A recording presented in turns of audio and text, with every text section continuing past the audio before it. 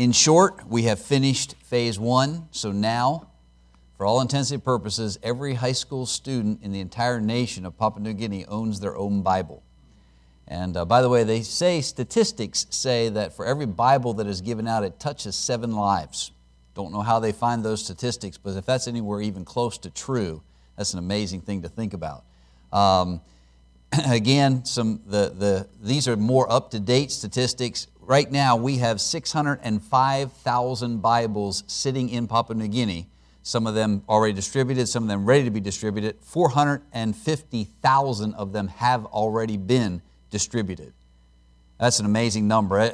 And just to think of what goes into that, 165,000 Bibles are ordered. They're on their way to Papua New Guinea. They will arrive there relatively soon. And Lord willing, by this coming June of 2019, we should have about 770,000 Bibles that have gone into Papua New Guinea. So if you want, you can go on our website and see that video. You can see several other videos, some of the ones we made up when we first started this project. By the way, if you want a practical way that you can help us, how many of y'all do Facebook? And you'll really admit it. Okay, yeah, okay. Now listen, not in church tonight, okay? But after church tonight, if you'll go home and look up BIMI, it's BIMI FB as in Facebook. Don't. If you put in BIMI, some weird stuff comes up, so you either have to type out Baptist International Missions Incorporated or BIMI FB as in Facebook.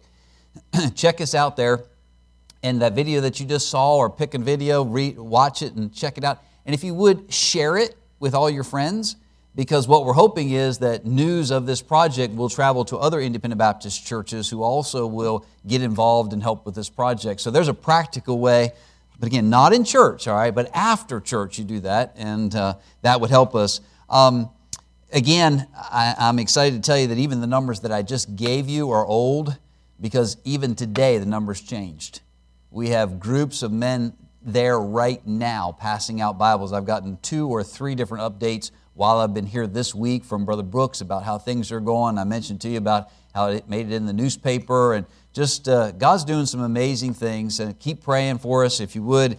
And let me make this challenge, and I'll ask you to go ahead and turn to 2 Corinthians chapter number 8. That you'll be there when we get ready to go here. The last couple of nights and again tonight, I've kind of been emphasizing the financial side of giving to missions and making a faith promise commitment. Let me throw out this challenge to you tonight, because maybe there's somebody here that would accept this challenge. Perhaps you'd be willing to take one of these cards and make a faith promise prayer commitment. Perhaps once a day, every day, for the next year, you would promise to pray for the Papua New Guinea Bible Project. Maybe once a week, every week this upcoming year, you would pray for the Papua New Guinea Bible Project. Perhaps that's a challenge that God will lay on your heart. And we talk about praying and giving and going. Here's an opportunity maybe to be involved in prayer for the Papua New Guinea Bible Project, because, I'm highlighting all of the exciting and the positive sides, but do you understand that when you have the opportunity to pass out Bibles to an entire nation, that Satan doesn't like that? Did you know that he fights that? And he really does.